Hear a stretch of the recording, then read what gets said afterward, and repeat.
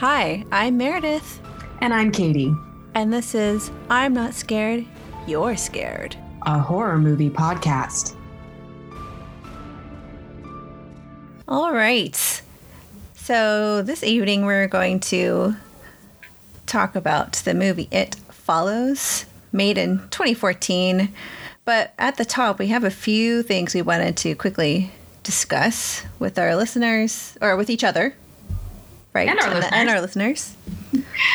One of those points that is something we didn't really think of or address in our premiere episode about Carrie was the issue of spoilers, which is, a very hot button topic these days. Now with Carrie, it should be a non-issue because the story has been around for, 50 years and everybody should kind of know what happens there. But going forward with some of these movies, if you hadn't seen them, then stuff that we would discuss in this podcast would potentially, quote unquote, ruin the movie for you. So I think that we are in agreement that this is going to be a non-spoiler safe podcast. If you want to watch the movie and don't want to learn anything about it ahead of time, don't listen to our episodes because we are going to be talking about them fully, including high points and resolutions and surprises and anything of that nature that might potentially ruin the movie for you. So if you are sensitive to spoilers, then don't listen. Yeah. You can watch. Don't listen until you've seen the movie. Yeah. Watch it, then listen, and then you can decide if our analysis is garbage or not, or if you agree or have opinions or your thoughts. And in assistance to that effort, we are going to start informing you with each episode what movie we're going to cover on the following episode so that you can be prepared and watch the movie before you listen to the next episode. Yeah. So let's see. I guess let's go ahead and get started. We are going to talk tonight about It Follows, made in 2014 or released in 2014 and directed by basically unknown director David Robert Mitchell. This was an independent film and got kind of financing and was a kind of a smash. Not a smash hit. It didn't make hundreds of millions of dollars, but it made it was an unexpected hit. Oh yeah, because he wrote it as well. He wrote it and directed it. Yeah, and he's from, I think he's from Detroit, and just from Detroit. Yeah, and so the movie's shot there, and because it's a place that's kind of close to him and his childhood, so that would make sense that he would shoot the movie there. But very John Hughes of him. Yeah, I know, right? So I'm gonna quickly. I wanted to do a synopsis quick, but it does go into detail. I will promise it's not going to be like 10 minutes. I'll try to keep it down to like 2. So I'm just going to quickly do a recap of the film. So, in case you watched the film and are listening to it, it's not, you'll be caught up. So this movie is about college student Jamie, or Jay is her nickname, Height. She has a new boyfriend named Hugh. She's excited about going to the movies with Hugh that evening. She's talking about it with her sister. While in line, Jay tells Hugh about a game that she and her sister used to play when they were out, and they would have to guess who the other person would want to trade places with in the crowd. Jay guesses Hugh's choice, and then later he tries to guess hers. And he points out a girl in a yellow dress who is not there. So suddenly he stands up, claims that he doesn't feel well, and they run out of the movie theater and have dinner or something instead. And that's the end of their date. Then there is another date, and Hugh and Jay have sex in his car. Then Hugh chloroforms her, and she wakes up tied up to a wheelchair. Hugh then tells her that she will be followed. What? Have sex in his car, then he chloroforms her, and she wakes up tied to a wheelchair. It's like I'm a newscaster, kind of. Very Dan Rather. I know, right? So she wakes up tied up to a wheelchair. Hugh tells her she's going to be followed or pursued by an entity that may look like a stranger or someone they know that only she can see. And if it catches and kills Jay, then it will then go back to following Hugh and then on to the previous person. Hugh then sees a naked woman walking slowly towards them, and after Jay sees the entity, he wheels her away and leaves her in the street in front of her home. The following day, the police are investigating where Jay was. They're not able to find that naked woman. They're not able to find Hugh. He gave her a false name, we find out. The next day, Jay is in class, and she sees the entity in the form of an old woman walking toward her. She leaves and enlists the help of her sister Jamie and her friends Paul and Yara. Paul stays at her home, and that night, and the entity breaks the window and enters into the kitchen. Jay runs away with the help of her neighbor Greg. Greg takes her and her friends to find out the real identity of Hugh. They find out that his real name is Jeff, and they find him, and Jeff tells Jay that the curse, to get rid of it, she needs to just pass it on. Basically, sleep with someone else. Jay and company go to Greg's lake house, where Greg teaches Jay to shoot a gun, and all is calm until the entity arrives in the form of Yara. Jay gets injured, and while in the hospital, she sleeps with Greg, passing the curse to him. Days later, Jay sees the entity walking into Greg's home and kills Greg. Jay flees Greg's home, spends the night on the hood of her car, and she wakes on the beach and sees a boat with some men on it. She takes off her top and gets in the water, swimming towards the boat. You kind of assume you know what she's doing. Then later, Paul offers to take the curse, but after Jay refuses, he comes up with a plan. The group lures the entity to a pool where they are able to successfully kill the entity. Paul and Jay sleep together and are last seen walking with a person walking slowly behind them. There you go. That is very thorough. A very thorough, I think, a minute and a half. A real roller coaster. It was a 2-minute quick synopsis. But I had a few questions that I jotted down while watching it that I thought were red flags that popped up on the storyline. Well, I was like, I don't know. There are a few things I was like, this is odd. Like, how did Hugh or Jeff, I guess, figure this out? Did he maybe witness something or I don't really know. I think that's one of the bigger holes in the plot, because he specifically says that he believes that he contracted the sexually transmitted demon from a one-night stand at a bar. So where was his source of information? He said that he didn't even know her name, so there was no way for him to contact her or track her or figure out the story. And so we're supposed to assume, I guess, that he kind of deduced the whole scenario and how this evil perpetuates itself on his own. And there's really no explanation for how he was able to do that. He doesn't seem like a super bright guy. He doesn't seem super bright, but then I didn't really exactly include this in my synopsis. It was kind of hefty and thorough, but they go to his house and he had like cans and bottles in front of the windows. Everything was blacked out. Like, he seemed like a prepper kind of guy. Like somebody that was the kind of safe house that he had created for himself, because that went with his new identity that he used to seduce Jay, because, as he also pointed out, it's a lot easier for a girl to just go out and sleep with someone and pass it on, but for a guy it took a little more work. Mm-hmm. And so he had to create this new identity of Hugh, find a girl, date her, go on several dates with her before he could be in a situation where he could sleep with her. And so when they were first kind of trying to track his origin, when they realized Hugh wasn't his real name, the first home of his that they went to was not his actual house. It's not where they ultimately found him. Mm-hmm. And the house where he was staying did have the strings of cans and bottles over the windows to alert him to the approaching of the evil. So that does indicate that he did figure out for himself that he was being pursued by something. But I think that the trickiest thing, if you were going into this with absolutely no forewarning at all, was how the discovering that nobody else can see the thing that you're seeing. Mm-hmm. When the entity takes its physical form that the pursued person can see walking toward them, nobody else can see that form. Mm-hmm. but initially you wouldn't necessarily know that anybody else couldn't see that form. And so you would think that the first time they walked up to you would just be the last time because you wouldn't realize anything was wrong.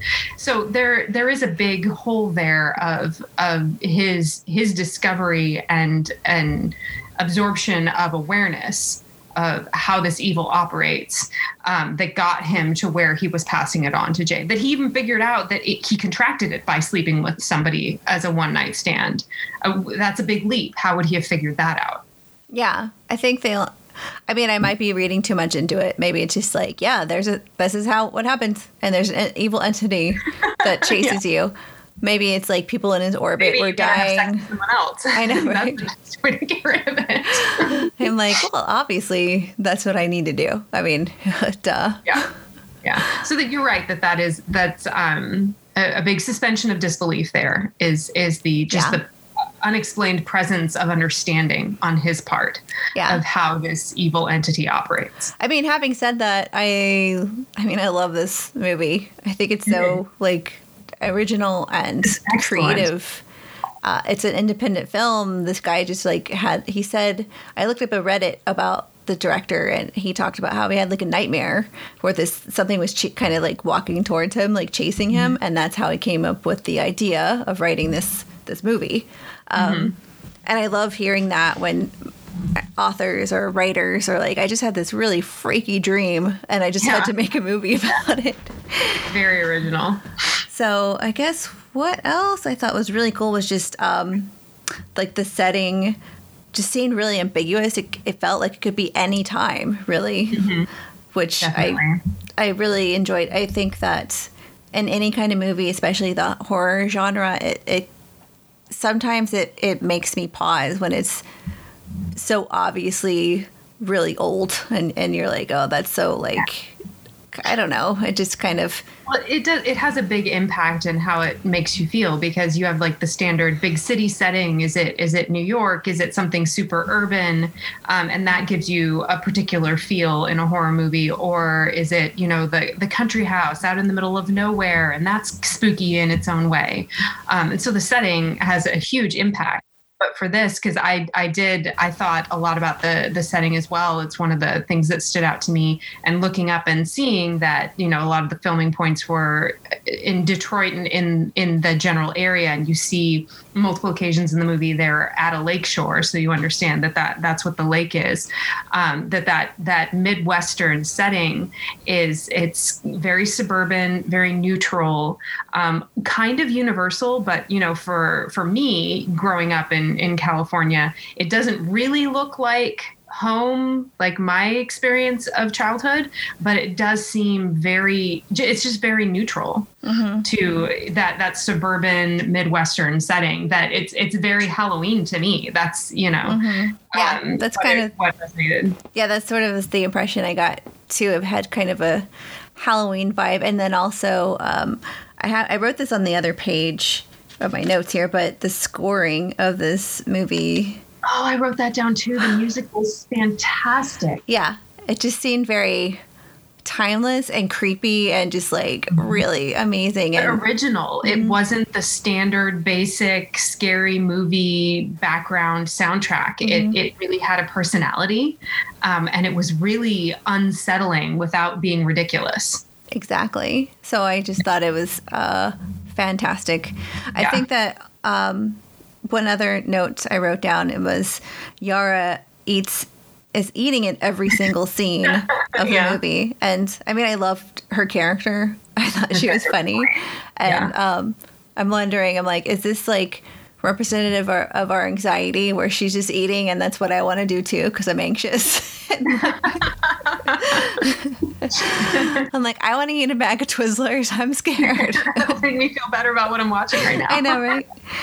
And then I think the other part that I wanted to mention too is this movie, is the director, writer making any comparison or trying to make a parallel to, STDs or comparisons to that, between that and the entity, fear for your life, or you could just, sleep with somebody and suddenly you have death chasing you. I thought that was powerful, scary, kind of realistic, you know, like I mean, that would definitely be the first question you would ask if you had a panel with him, to be, you know, is that the message that he was trying to send? Because really, I mean, the only difference is that in this case, when you sleep with someone else, you pass it on and you don't have it anymore, which is not the case with actual STIs. Not anyone I've heard of. So yeah, which would be, I mean, unless it kills the person you passed it to, and in the movie's case, it then transfers back to you. True. So that's a problem. So I think, but yeah, it's an obvious parallel there, but we really don't know what he was trying to say with that. I don't know. Yeah, I don't know either. But just, I think it's up to the viewer to kind of interpret in our own way and what is frightening to us and, you know, what resonates. But definitely. But I think, what is the main question of this podcast? So I guess I can ask you, did this movie scare you? Did you find it scary?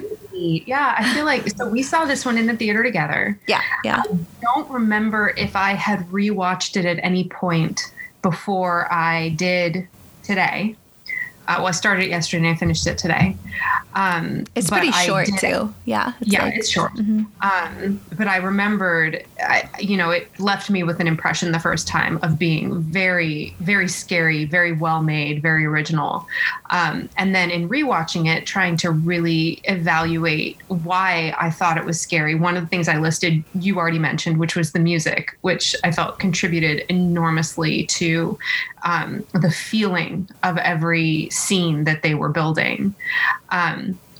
And really the thing that came through to me, and it was kind of interesting because it's comparing it to something else that's relatively cheesy, is this kind of ominous nature of somebody stalking you and approaching you slowly and steadily.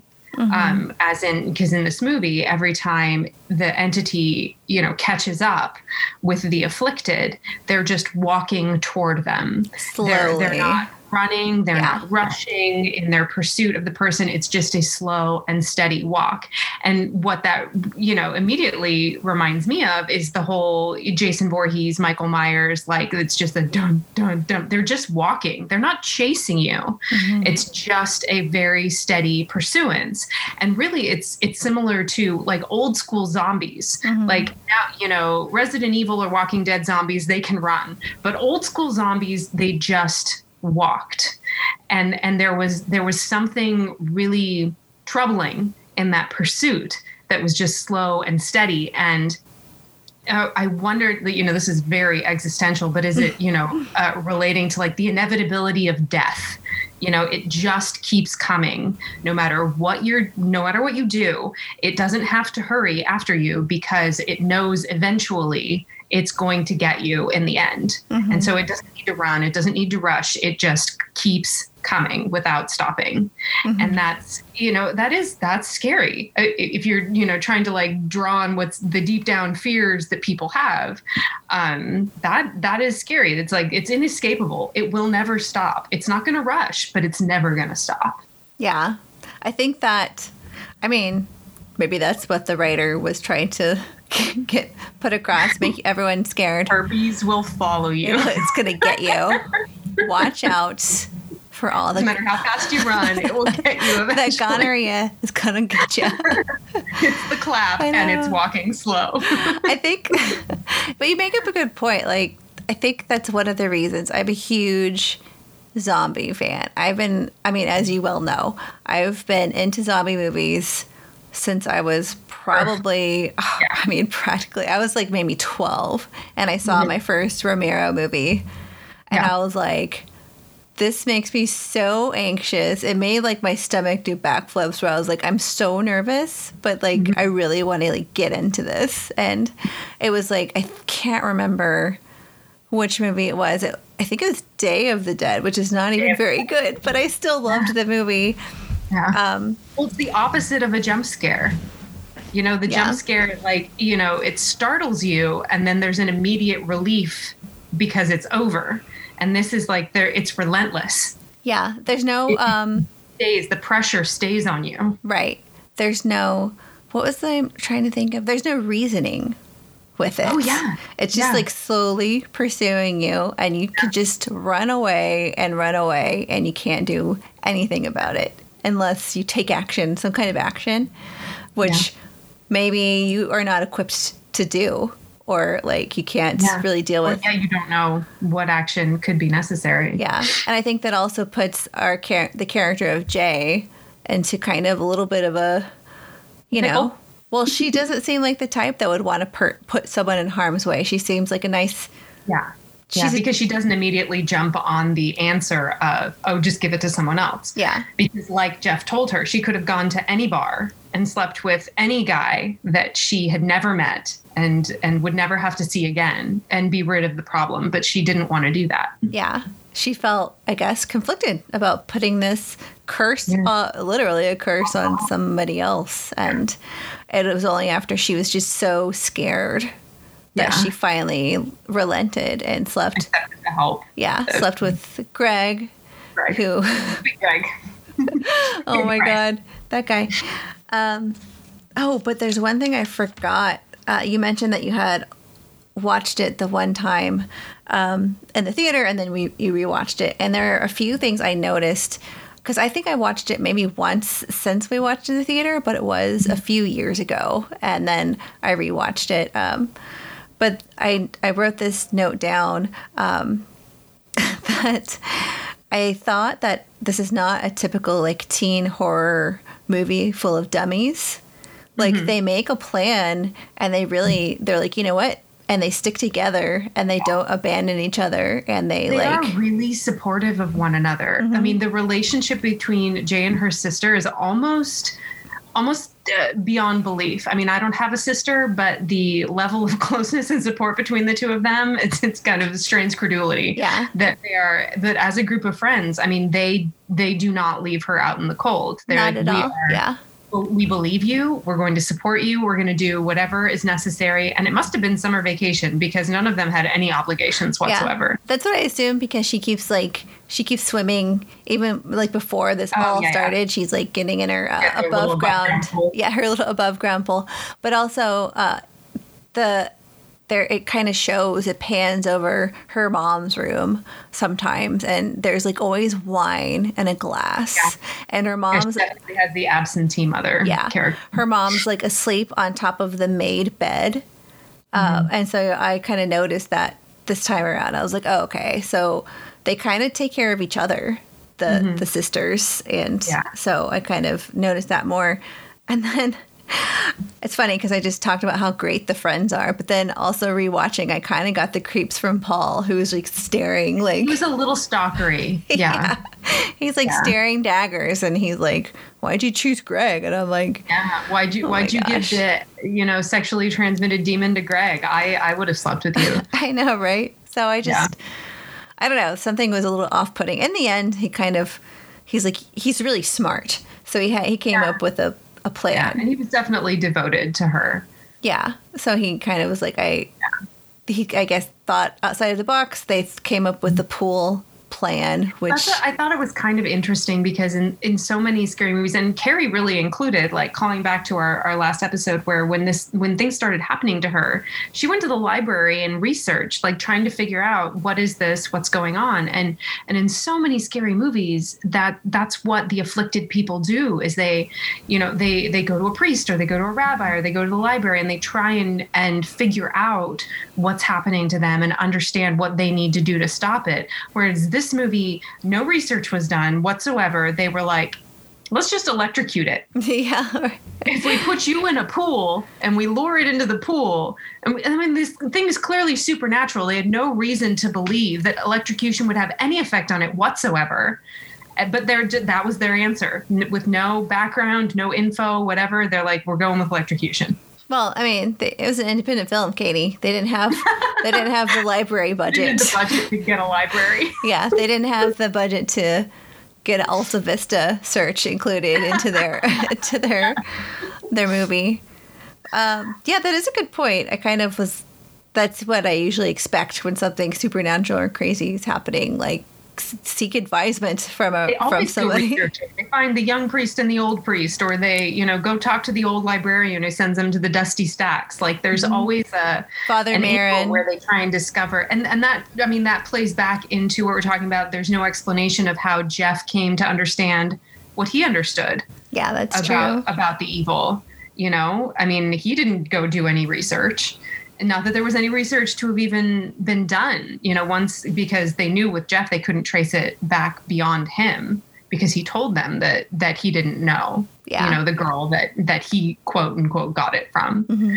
And speaking of Jeff, on the rewatch, I realized when his mother answered the door, that was the naked woman who who he saw pursuing them At the very beginning, when James in the wheelchair? Yes.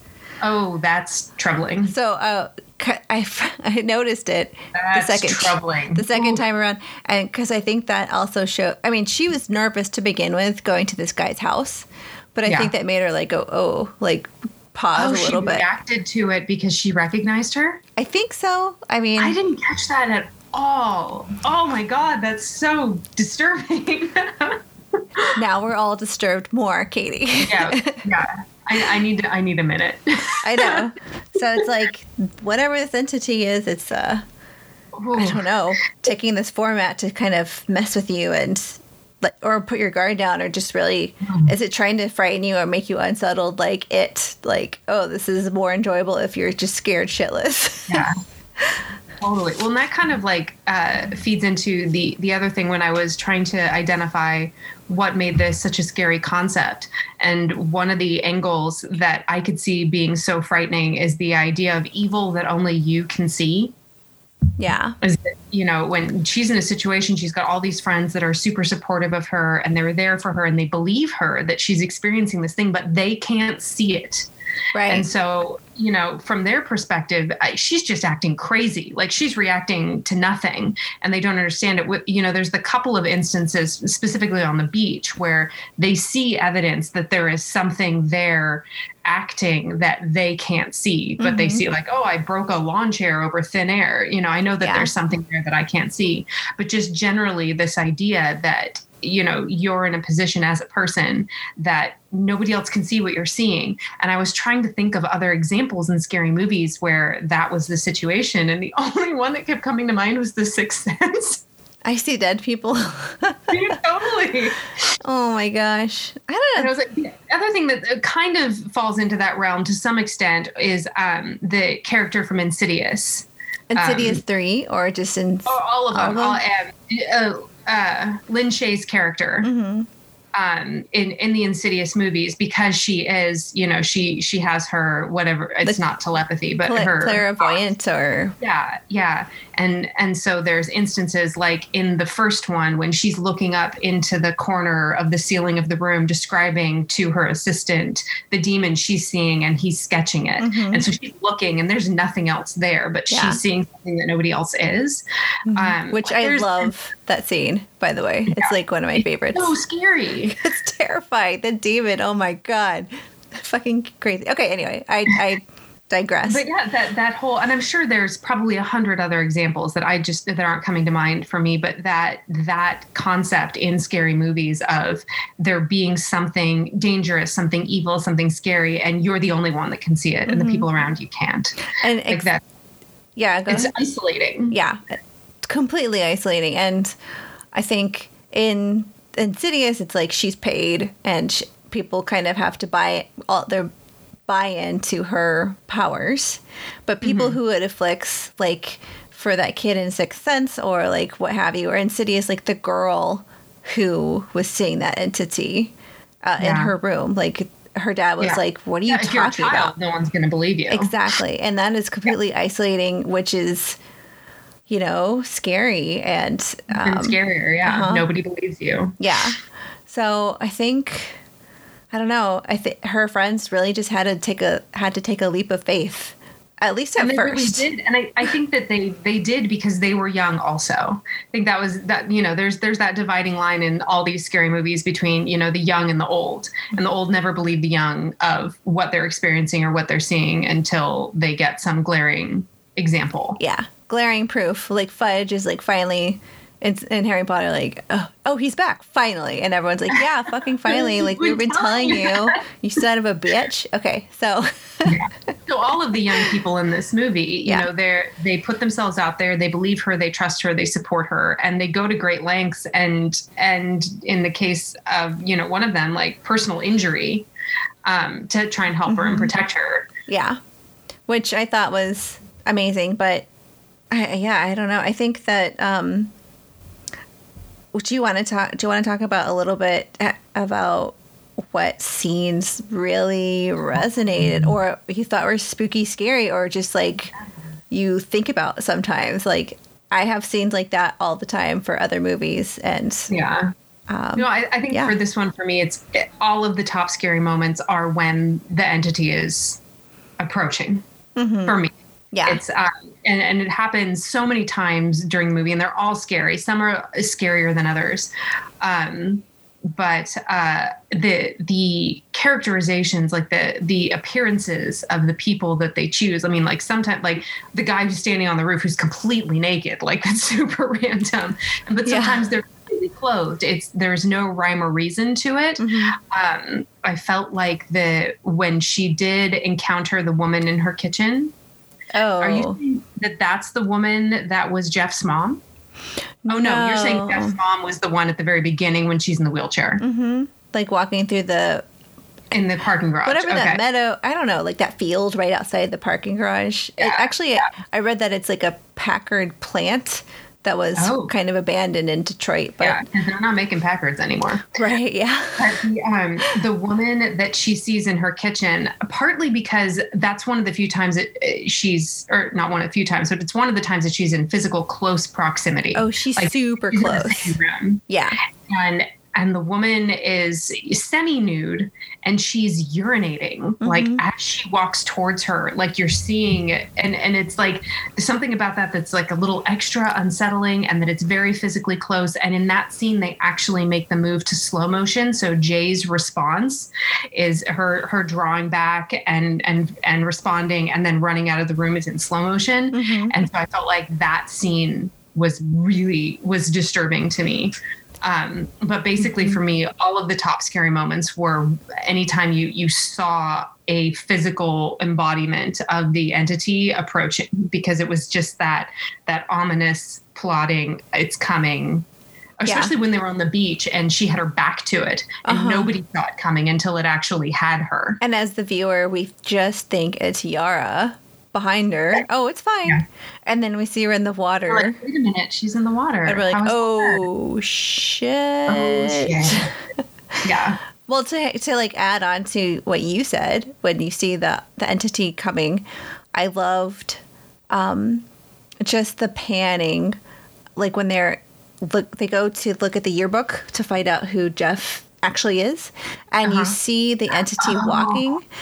Yes. Like outside of the school, and like you see the camera just panning, it does a full 360 around, which is terrifying. And those long scenes, like in any movie, but especially in horror, where it's like a long scene of just not cut and it's edited heavily. It's just always really unsettling and crazy feeling. There were to a me. lot of, I feel like, shots that were really well chosen and well done in this. Like a lot of them with driving scenes or going down a road or the street or outside of their house in their suburban neighborhood, where the camera angles and the shots were just really beautifully framed, and then coupled with the really great music.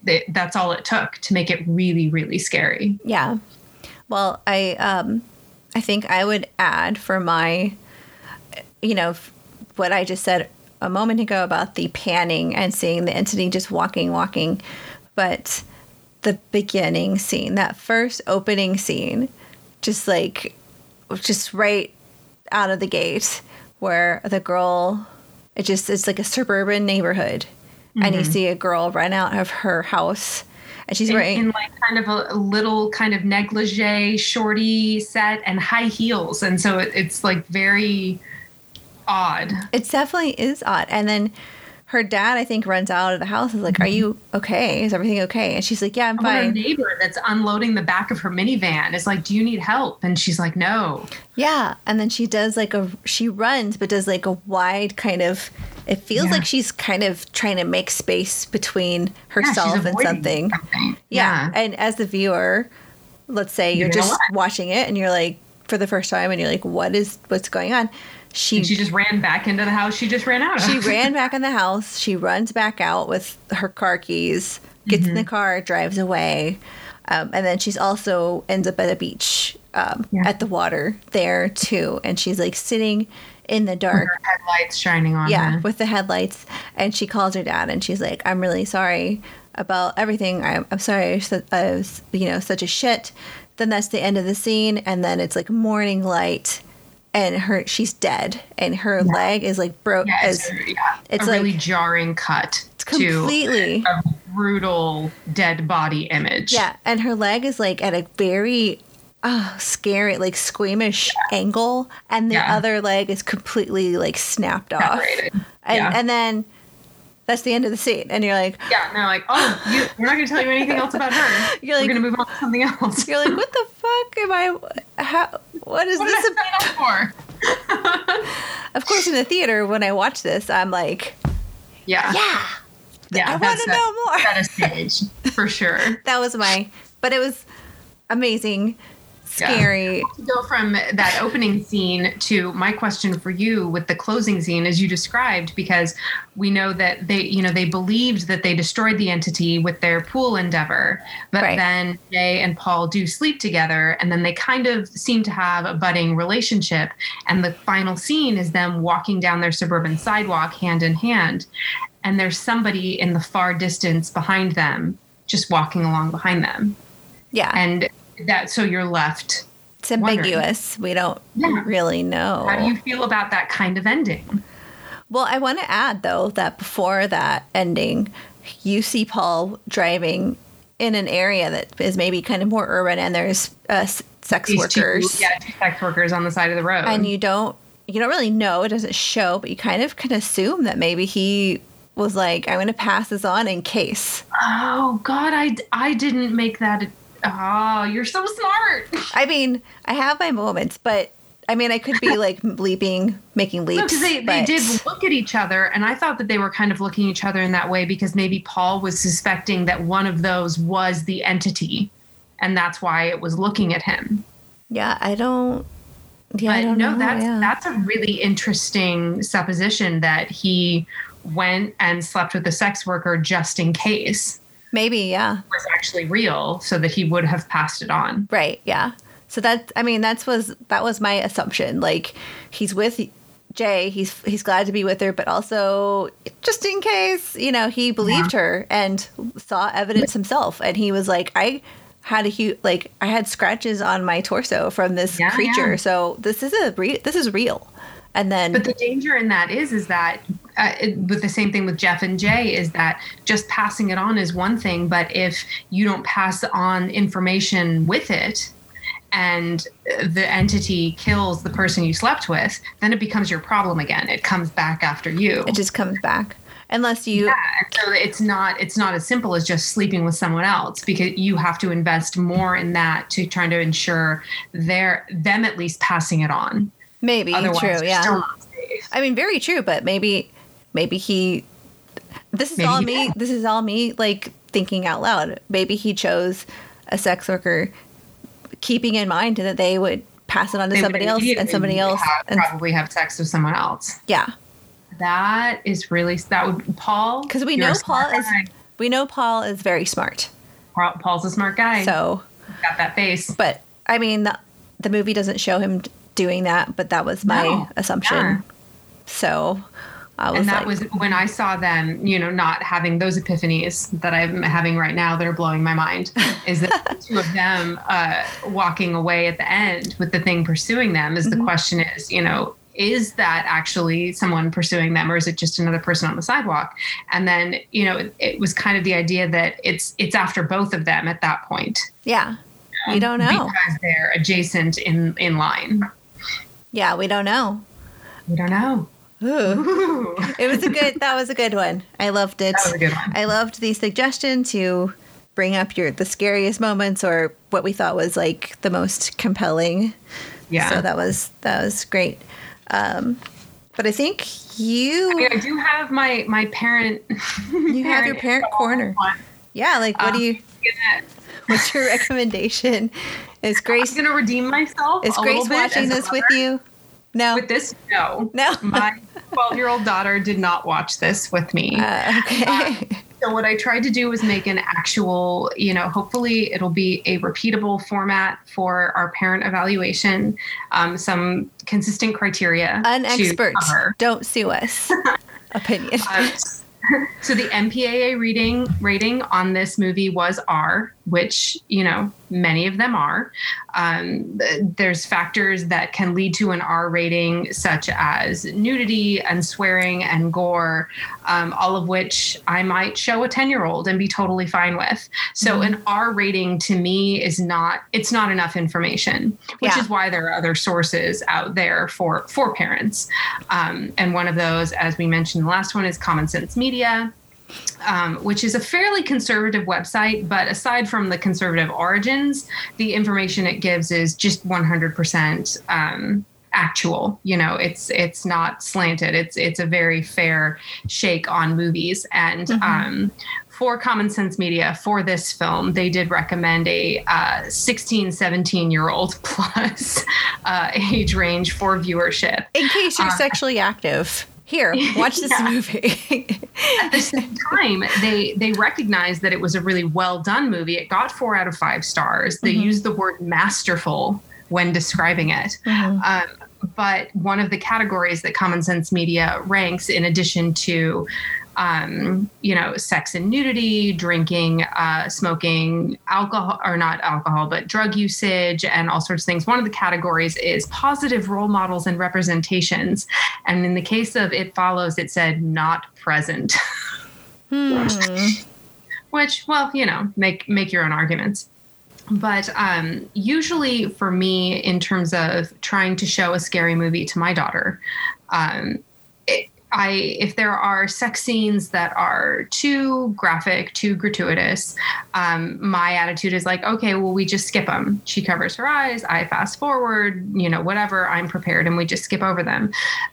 And I'm absolutely all for that, to like show a scary movie to a younger kid, and so that they can enjoy the movie and just cut those parts out. But the whole theme of this movie revolves around sex, and many of the scariest moments involve full frontal nudity, which that's separate from a sex scene. Like I can be comfortable with like, well, that's just the human body. Like I'm fine with you seeing a naked human walking towards someone, which is different from seeing a scene where people are having intercourse. Like those are two things that you would differentiate between. Although the guy on the roof had a massive bush. That was a mess. Yeah. Massive. He had a big bush standing on your roof. Not to shame you. Not to shame man bush. Any of our 4 listeners. Yeah, Meredith did not want it on her roof. I just don't want that on my roof. Okay, sue me. All right. Okay. And the interesting thing with this movie is that there is a lot of graphic nudity. None of it took place during any of the sex scenes. All of the sex scenes were completely sanitized. You didn't even see breasts during any of the actual sex scenes. The only time that you saw full nudity was when the entity was nude while it was pursuing the victim. Which is also meant to be unsettling to us as a viewer. It makes people uncomfortable, so it contributes to that. So I thought that was kind of interesting. But basically, the movie would not be nearly as enjoyable if you skipped over all of those questionable or adult parts. And so like once you've sanitized it to that point, what's the point in watching it? Yeah. Because you've removed everything about it that makes it unsettling and scary. So I think that in this case, I would agree with Common Sense Media and say you definitely wait until they're old enough to see it in its entirety, because then they would actually appreciate it and enjoy it. Because you can't just pluck the sex scenes out and have the movie still be good in their absence. Yeah. It's too intrinsic. Yeah. That makes sense.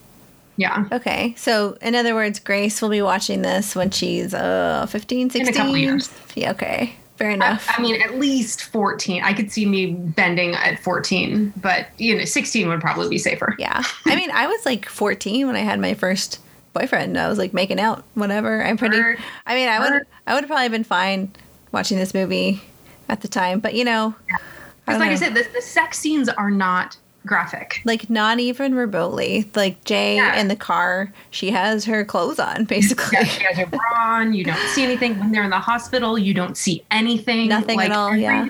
Yeah, every sex scene is the sex scenes are PG, like the graphic part.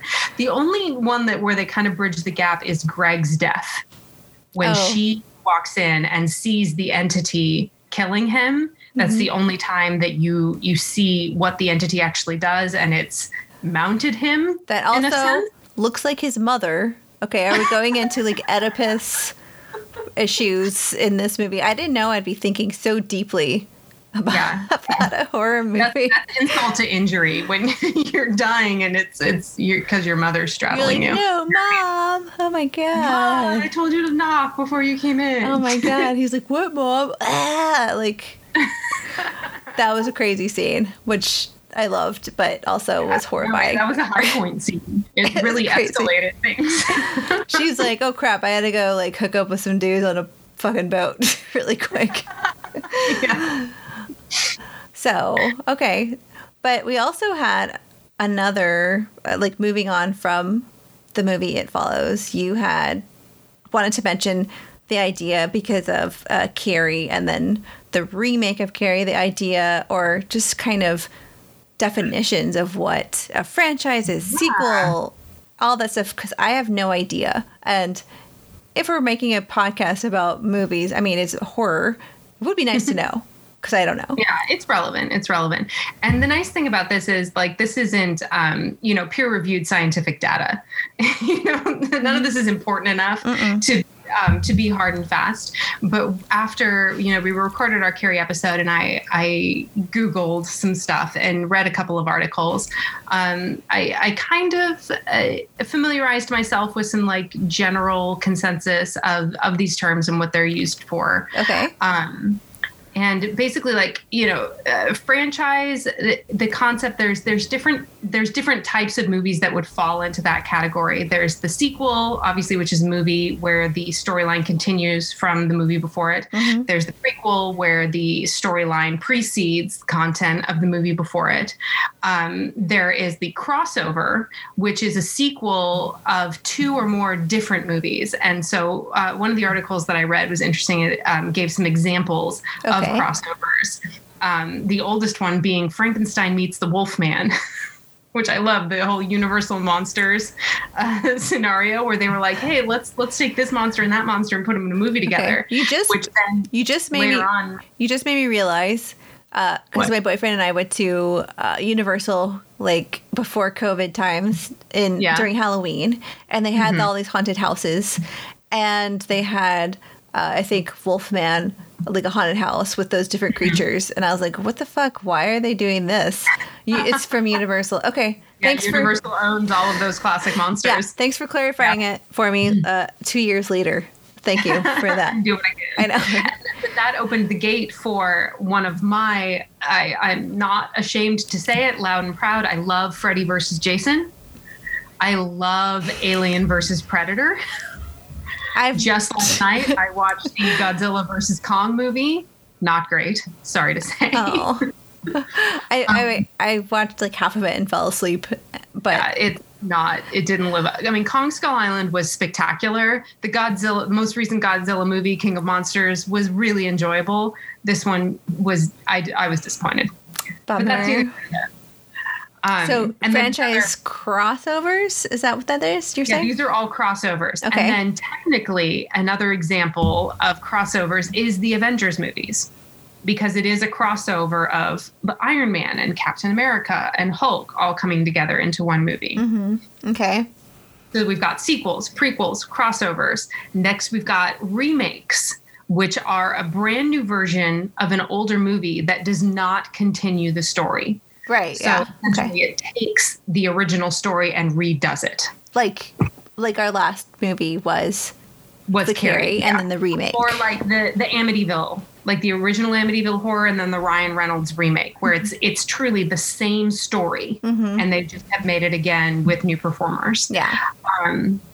Then they differentiate between remake and reboot, which is defined as the same as a remake, but it's usually for an entire franchise, not for a solo film. For example, like Batman or Star Trek, where there's a whole, Batman legacy of multiple movies. And then when they decide to start fresh, rather than that being a remake, because they're not necessarily remaking one specific film in that Batman legacy, they're kind of remaking the whole concept. That's what's considered a reboot.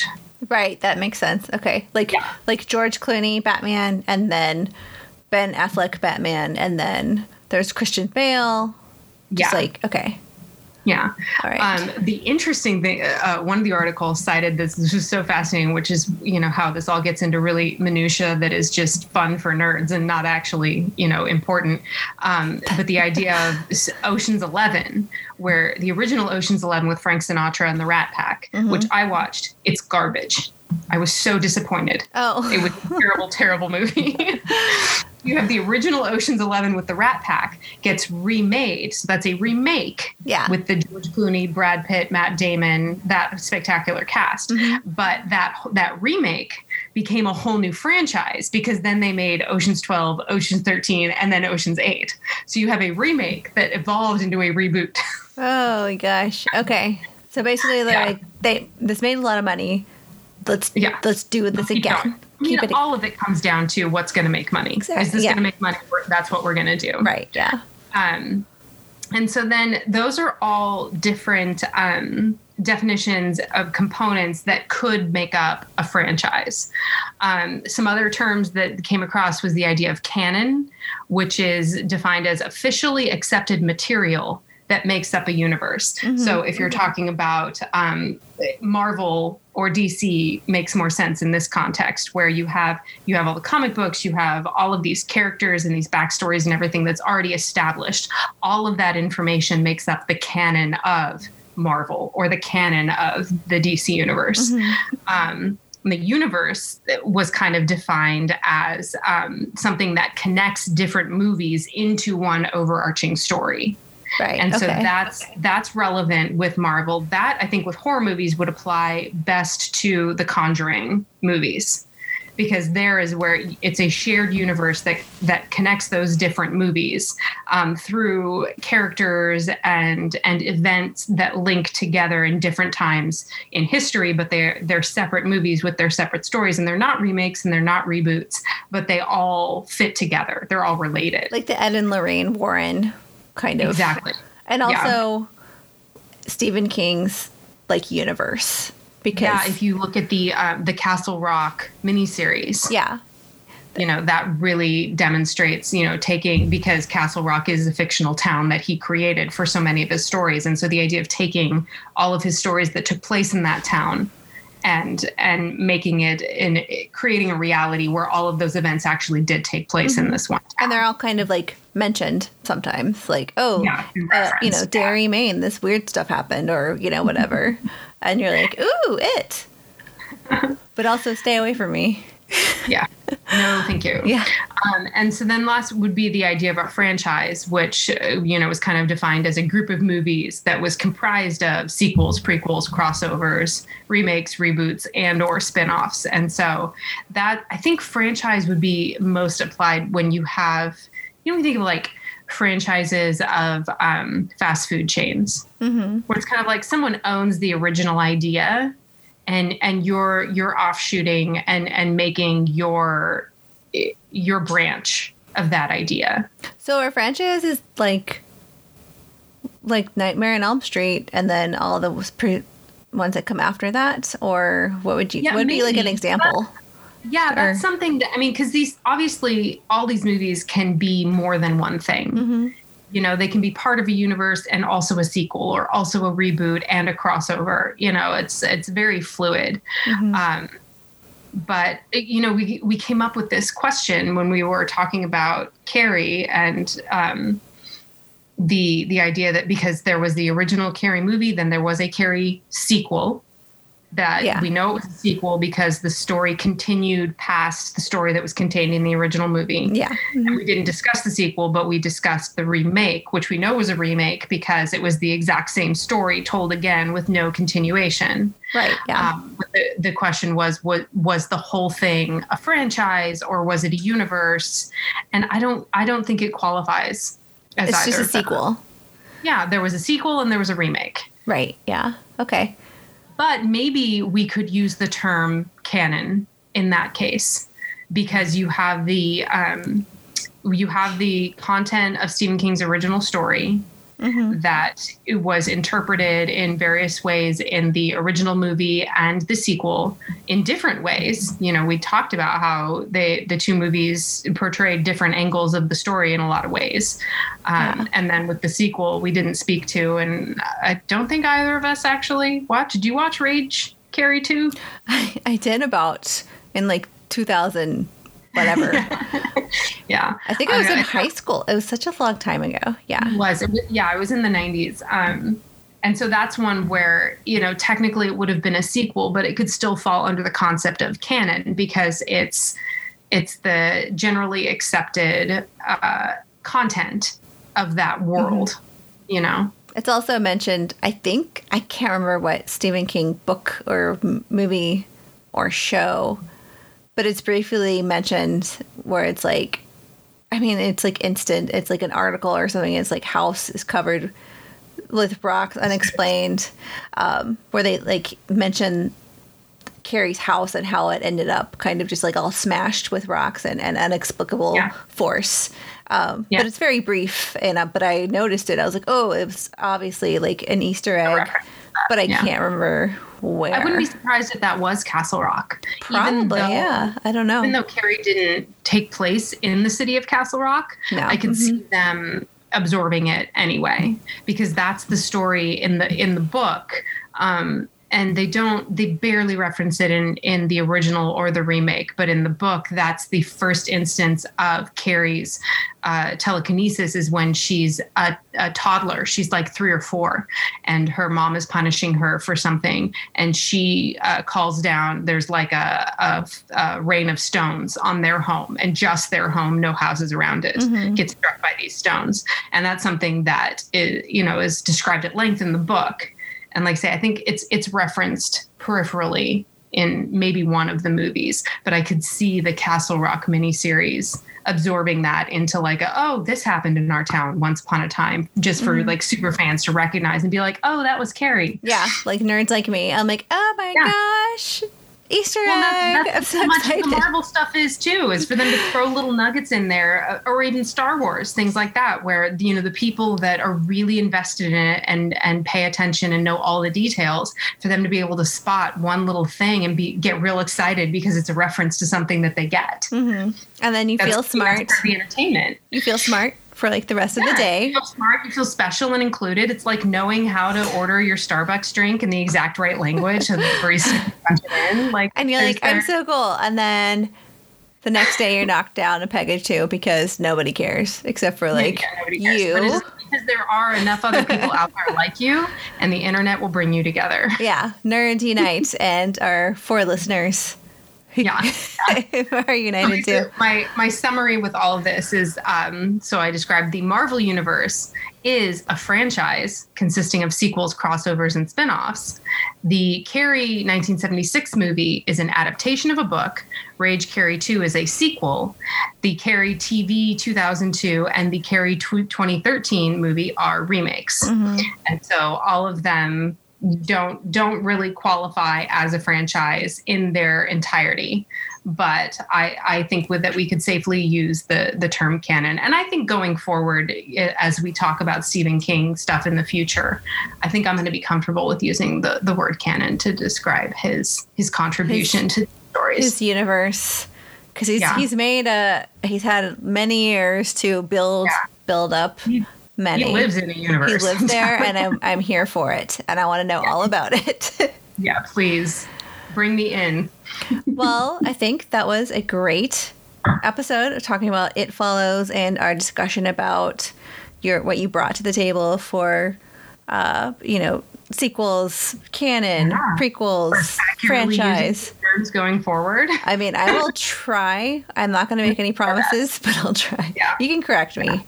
I'll make a script sheet Yeah. that we reference. But speaking of movies and sequel or prequel, our next movie that we're going to be talking about is the 2014 movie called Ouija, and the prequel that came out, I think, when did it come out?